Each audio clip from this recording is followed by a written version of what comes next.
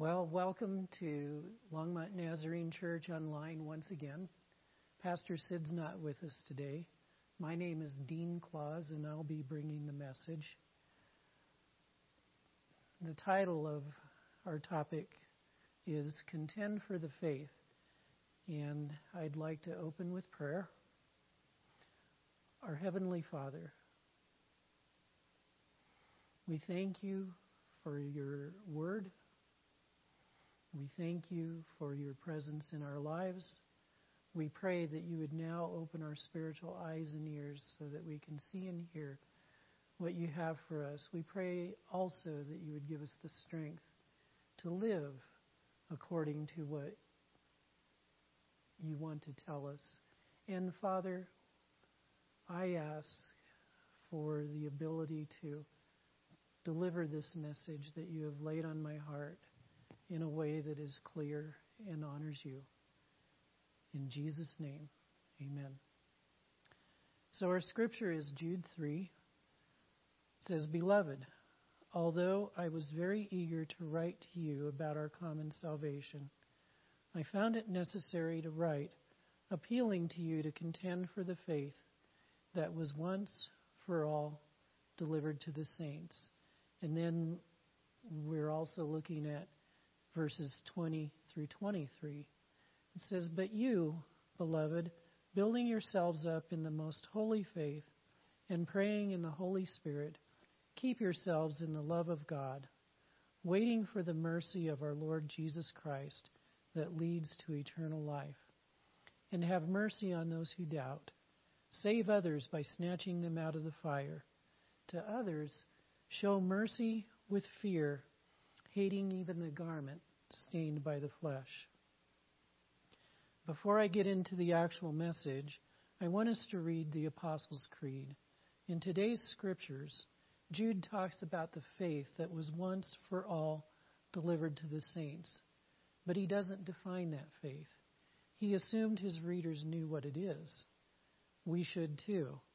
The faith that was once for all delivered to the saints is the truth revealed to us by Jesus Christ and taught to us by his apostles. Today, that faith is preserved in the scriptures. One of the best summaries of that faith is the Apostles' Creed.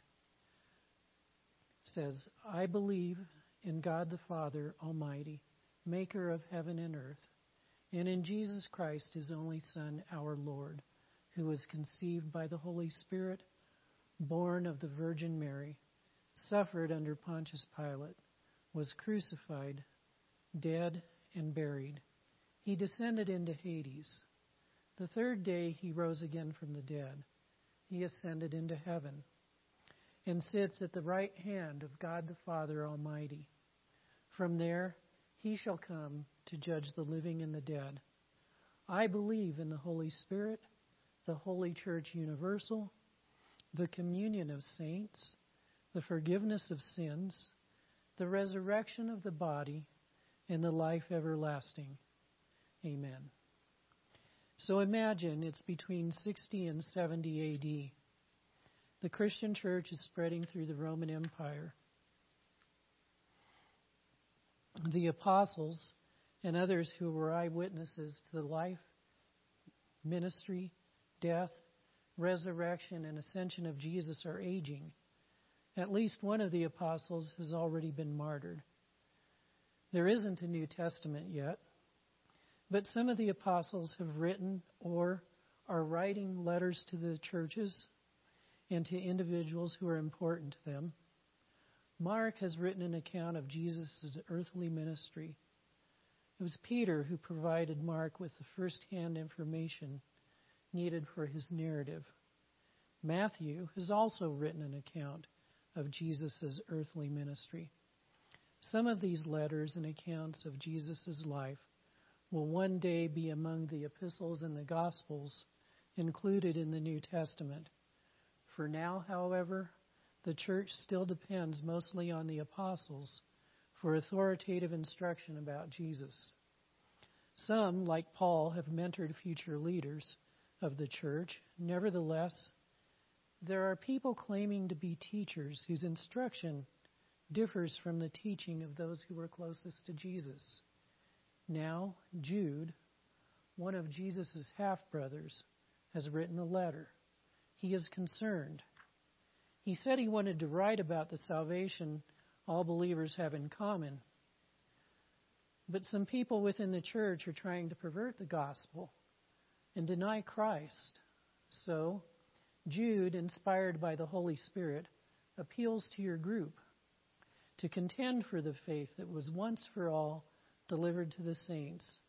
And you, being a faithful Christian, are determined by the strength of Almighty God in the person of the Holy Spirit to do what Jude says. You love your Lord Jesus Christ, and whatever else may happen, you want to be faithful to Him. Yes, you will contend for the faith that was once for all delivered to the saints. Well, a lot has changed since Jude wrote his letter. The Christian church has certainly grown. In our time, well over 2 billion people consider themselves to be Christians.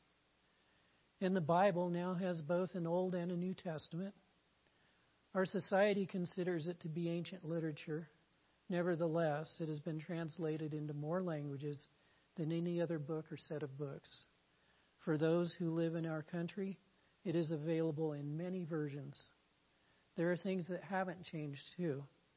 There are still people, both inside and outside the church, who are trying to pervert the gospel, deny Christ. Just recently, I saw somebody trying to argue about Jesus' race. I have seen or heard others try to use the scriptures to make a variety of political or social statements. I'm frustrated by most of this. Usually, when I try to discern what these people are saying, it becomes clear that they don't understand the scriptures they use. Furthermore, they have missed the point of the gospel altogether.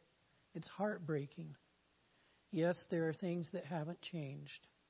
Jude's appeal to the faithful to contend for the faith that was once for all delivered to the saints is as critical now as it was when he wrote his letter. So how do we contend or struggle for the faith? How do we fight this war for the truth? This morning, I want to try, at least in part, to answer that question. Jude doesn't give us a specific answer, but near the end of his letter, I think he provides some clues. Let's start with verses 20 through 23. But you, beloved, building yourselves up in the most holy faith and praying in the Holy Spirit, keep yourselves in the love of God, waiting for the mercy of our Lord Jesus Christ that leads to eternal life, and have mercy on those who doubt, save others by snatching them out of the fire. To others show mercy with fear, hating even the garment stained by the flesh. According to these verses, we contend for the faith by building ourselves up in that faith, depending on God, and going on the offense. Let's look at each of these ideas in more detail. Point number 1. We contend for the faith once for all delivered to the saints by building ourselves up in that faith. Before getting further into this, I want to make sure we understand that the faith once for all delivered to the saints is once for all. The truth Christians believe is fixed. It doesn't change. In Galatians chapter 1, verses 8 through 9, the Apostle Paul wrote, "But even if we or an angel from heaven should preach to you a gospel contrary to the one we preach to you, let him be accursed. As we have said before, so now I say again, if anyone is preaching to you a gospel contrary to the one you received, let him be accursed." The faith given to us by Jesus Christ and communicated to the church through the apostles is fixed. It is unchangeable. We need to build ourselves up in that faith. We need to grow in the truth.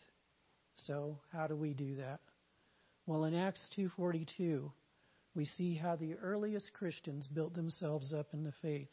It says, and they devoted themselves to the apostles' teaching and the fellowship, to the breaking of bread and the prayers. In other words, they were serious about church. The early believers were devoting themselves to the things the church does.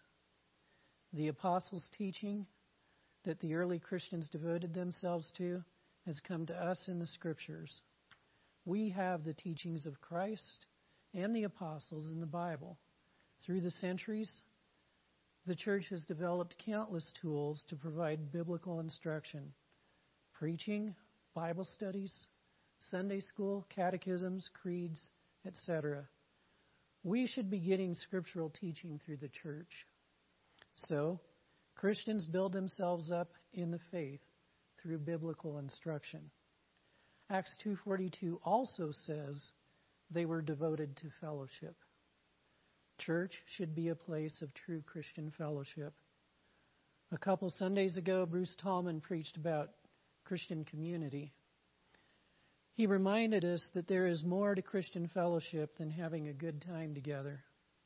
I won't use his exact words, but he reminded us that Jesus is uniquely present in Christian fellowship, that there should be deep connection in Christian fellowship, and there should be accountability in Christian fellowship. Christians should build themselves up in the faith through fellowship with other believers. Acts 2:42 goes on to say, the early Christians broke bread. That included fellowship, but many Bible scholars think it also included the Lord's Supper. When we take communion, Christ is present with us, and we experience a special oneness with each other. Christians should build themselves up in the faith through participation in the Lord's Supper. Finally, Acts 2:42 mentions prayer. The early Christians prayed. We need to pray. Prayer should be a constant for us individually and in the church. Christians should build themselves up in the faith through prayer. So point number 1 was we contend for the faith once for all delivered to the saints by building ourselves up in that faith. That is done through devoting ourselves to biblical instruction, Christian fellowship, participation in the Lord's Supper, and prayer. Prayer is featured in the next point as well. The second point is we contend for the faith by depending on God. Let's read Let's read Jude 20 through 21 again.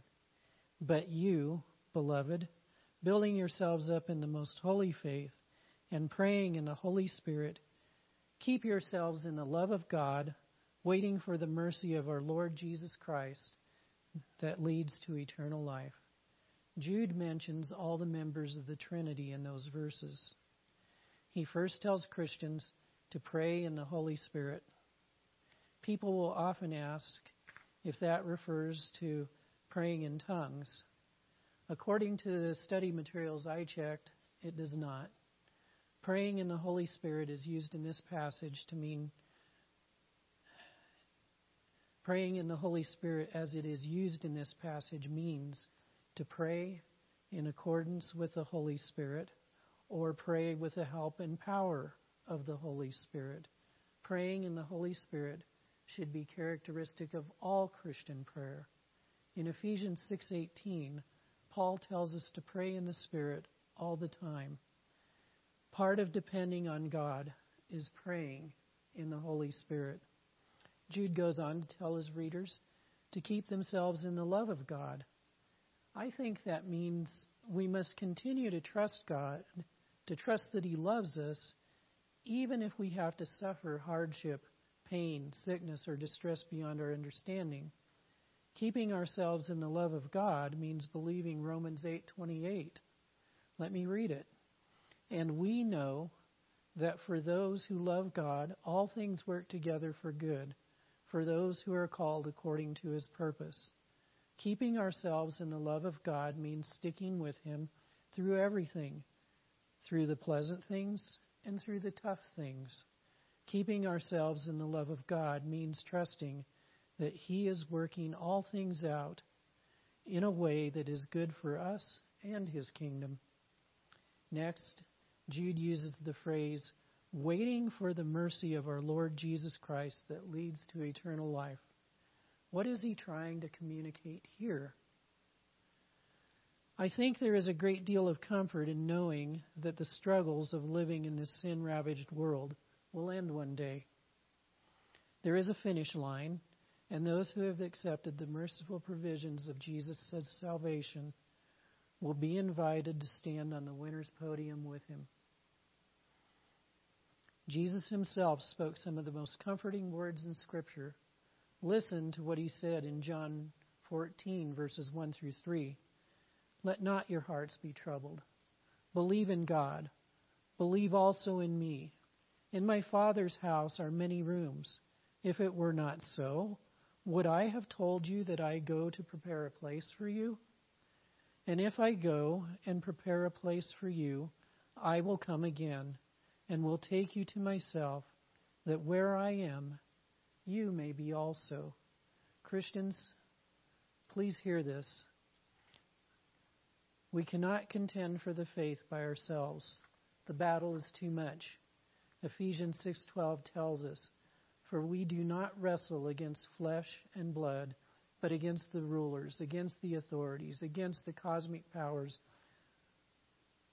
over this present darkness, against the spiritual forces of evil in heavenly places. We must depend on God to do that. We need the powerful presence of the Holy Spirit, the love of the Father, and the mercy of Jesus that leads to eternal life. We contend for the faith by depending on God. Let's move on to the third point. We contend for the faith by going on offense.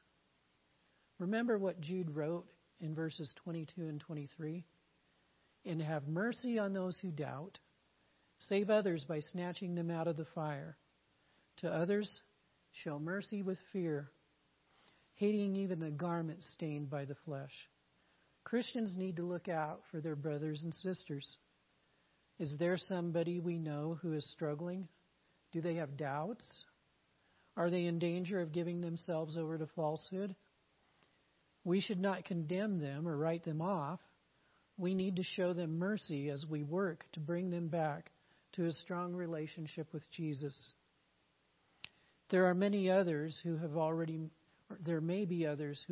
made the choice and have chosen lies rather than the faith that was once for all delivered to the saints.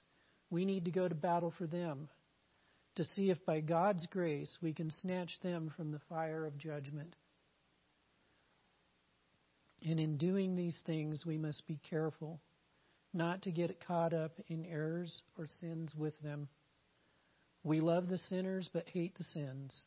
We avoid even the garment stained by the flesh.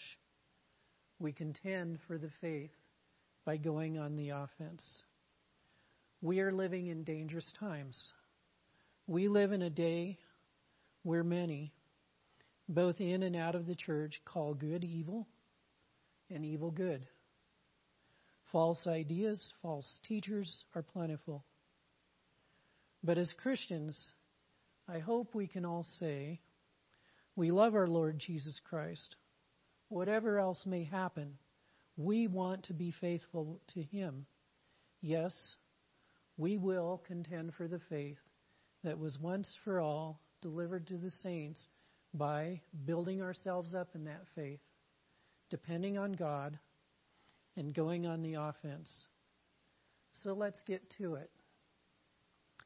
Since the scriptures we used were from Jude today, I chose Jude 24 and 25 for the benediction.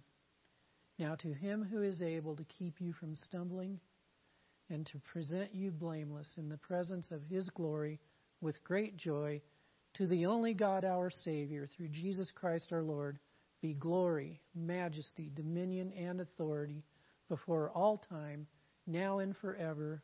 Amen. Go and contend for the faith.